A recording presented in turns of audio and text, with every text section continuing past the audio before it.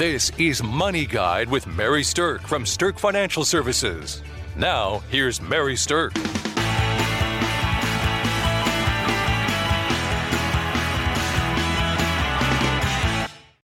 Welcome to Money Guide with Mary Stirk, and today we're going to be talking about how you can make an impact with your charitable giving and how you can actually accomplish a fantastic tax deduction so that you're not only doing well for the world, but you're helping out your own pocketbook as well. All right, so giving isn't necessarily just about the money, right? When we think about giving, it really encompasses a lot of different things. Giving can do much more than just support the causes that you actually care about. It can give something back to you. So not only do you get to feel great about what you're doing and you get to know that you're creating this wonderful impact in the world, but you are actually creating an impact, whether it's by giving of your time, whether it's by giving of your talent, or whether it's by giving of your finances. So what I want to talk about today are some of the ways that you can actually create financial impact with your giving, both while you're alive and once you're gone, because the giving spirit doesn't have to stop when you do. All right.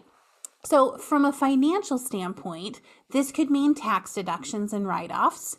Beyond the financial, it can mean feeling happier and more fulfilled. So it really is a win-win both ways when you think about incorporating giving as something in your financial strategy, not just your life strategy. There is some research that actually says that giving stimulates the pleasure and the reward centers of your brain and increases your overall satisfaction with life. And I don't know about you, but I'm all for increasing satisfaction with life. That sounds like a pretty good idea for me. All right, so this time of year is when we start getting a lot of questions about giving in my office because our clients are starting to wonder, how can I actually capture a tax deduction? Is this going to make a difference on my taxes? And how does all of that work together? Okay, so let's go ahead and dive into the actual tax aspect of charitable giving first, because I think for a lot of people, that has a huge impact on how much they're willing to give. So let's start there. When you think about a tax deduction, one of the things that has changed in more recent years is the way charitable deductions work on your actual tax return. Now, according to the IRS, charitable tax deductions are only going to reduce your tax bill if you choose to itemize your taxes. So there's two different things you can do on your tax return. You can take the standard deduction, which is a number based on whether you're single or you're married or you're head of a household. Each type of filing has a number that's called a standard deduction. And what that means is you don't have to worry about putting a bunch of numbers in. You don't have to keep track of things. It's just a certain amount that's a standard amount that you can take based on your filing status. And you get it whether you give to charity or not. Okay? So the only way charitable giving impacts your tax return is if you don't take the standard deduction and you do itemize your taxes. Generally, you're going to itemize your taxes when the combined total of that anticipated deduction, including your charitable gifts, adds up to more than the standard deduction.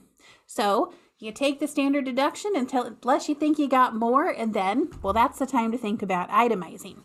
So what are those numbers, right? That can get kind of confusing for people. So according to the IRS schedules in 2021, the standard deductions for a single filer is $12,550. If you're married filing jointly, it's $25,100. And if you're a head of household, then it's $18,800. So you're going to want to keep track of your charitable contributions throughout the year and consider any other applicable deductions to get you above that standard number. Now, what are those other deductions that you can add to your charitable contribution in order to get above that number? Well, one of them is mortgage interest. One of them is state and local tax. One of them is medical and dental expenses. And then there's your charitable giving. So by and large, if you can get some of those things to be greater than that standard deduction number, then additional charitable giving really can begin to become a big tax strategy for you, as well as this feel-good strategy that we were talking about earlier.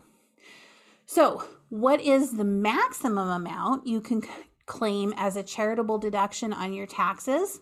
Well, if you make a charitable contribution of cash, notice I said cash, not in kind, but cash, to a qualifying public charity in 2021 under the Consolidated Appropriations Act, you can actually deduct up to 100% of your adjusted gross income. This is a temporary thing. This is not an always thing, but this is a temporary thing. And a lot of it has to do based on what's happened in the last couple of years with COVID and different things like that.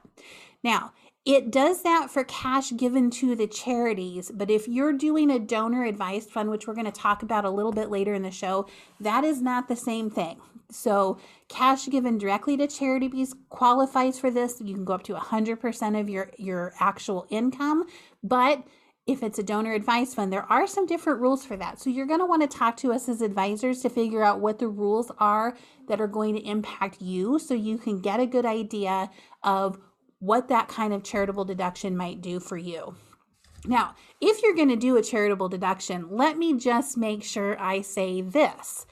Make sure that the nonprofit organization that you're going to be giving to is, in fact, a 501c3 public charity or private foundation.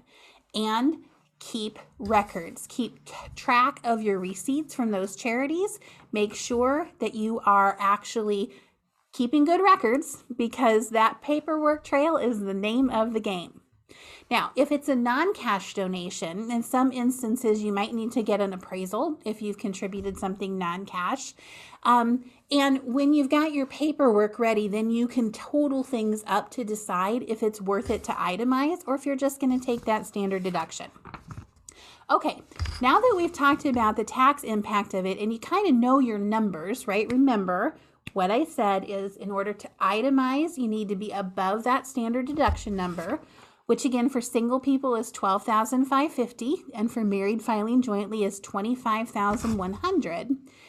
If you're going to do giving and if you're going to itemize and you're going to be above that number, let's talk a little bit about how you can make sure that you're creating the maximum financial impact with your giving. Now, maximum financial impact might be something that is in your own heart and soul. It might be something at the charitable level itself, or it might be something that's family related. Okay, so there's lots of different ways to look at maximum financial impact of your giving. Studies show that those who enjoy the greatest fulfillment from charitable giving are those who have a strategy for giving and those who monitor the impact of it. And that's because giving strategies really pave the way for thoughtful donations of money, time, and resources. And that can help people figure out how to do the most good for the charities that matter the most to them. So, what is your giving strategy? Is it that you're giving once a week at your church? Is it that you have causes that resonate with your heart? Is it that you're going to sit down at the end of the year and figure out how can you get a better tax deduction and then figure it out from there? Whatever your way of doing it is, make sure there's some strategic thinking behind it and that it's going to be impactful. So, remember how I talked about those standard deductions just a few minutes ago? Let's just say that you're right on the bubble, right? Let's just say that you are a married person, that $25,100 number is the standard number, and you're questioning whether or not you want to increase your amounts of charity, right? So if you are in that standard deduction and you increase your amounts of charity, that doesn't help you on your taxes at all if you're taking the standard deduction, because you have to be above it. So what some people begin to consider is the idea of gift stacking. And what that means is that in 1 year, they'll take the standard deduction and not give anything to charity. And then next year, they'll itemize and they'll give 2 years worth of giving in 1 year. And they're really pumping a lot of money into the giving that year in order to be able to itemize it and get the full value on their taxes. So if you kind of stagger your giving, where you have some years you're taking standard deduction and some years you're itemizing to get the bigger deduction, that can be a really impactful strategy for people if you're looking to get the best tax bang for your buck. Okay, when we come back from our break, we're going to dive in and start talking about ways to give while you're alive and ways to give once you're gone, because there's multiple things that you can do right now and as a legacy that's going to create massive impact with your charitable giving. Congratulations to Mary Stirk and the team at Stirk Financial for earning a spot on 2 Forbes lists, Forbes Best in State Wealth Advisors and Forbes Top Women in Wealth for 5 years running.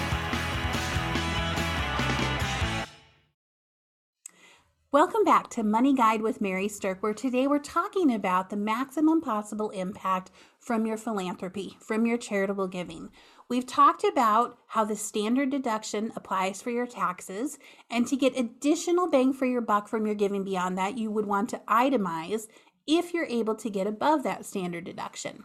We talked about that standard deduction for single people in 2021 being $12,550 and for married filing jointly being $25,100.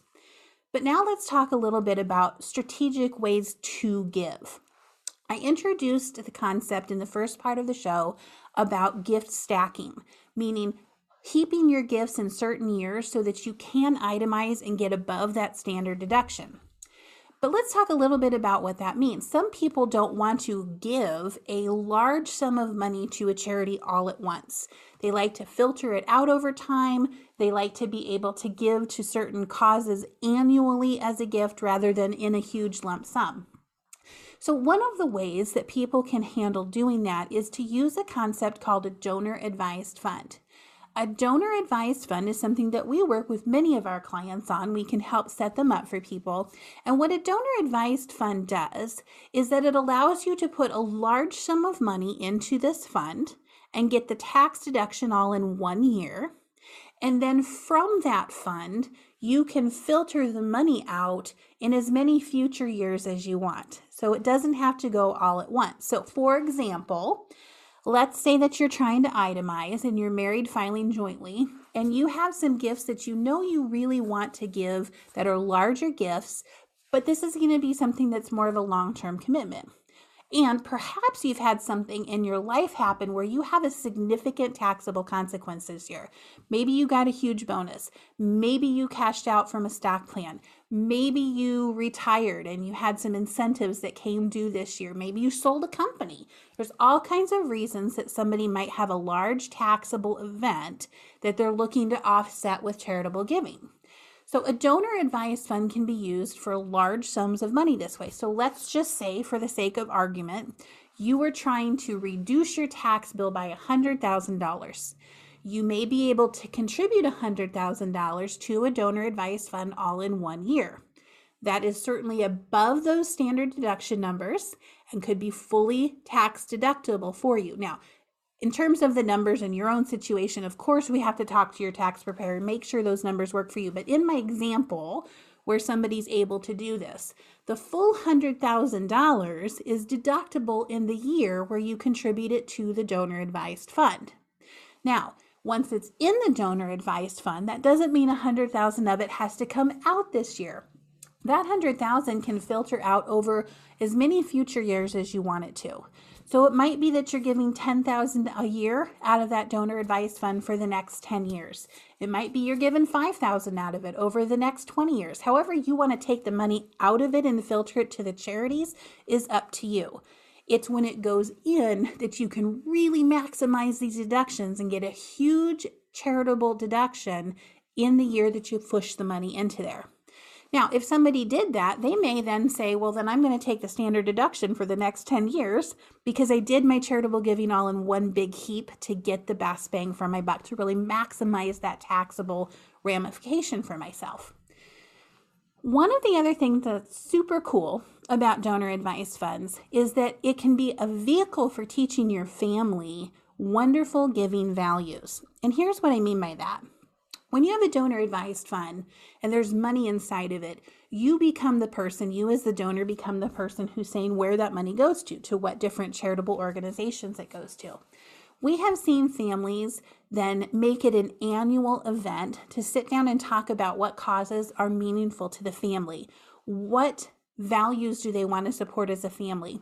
Does your adult daughter really have a passion for taking care of animals? Maybe there's a charity that's going to go that way. And does your adult child's son really have a passion for underprivileged children? Maybe he wants to have some go that way.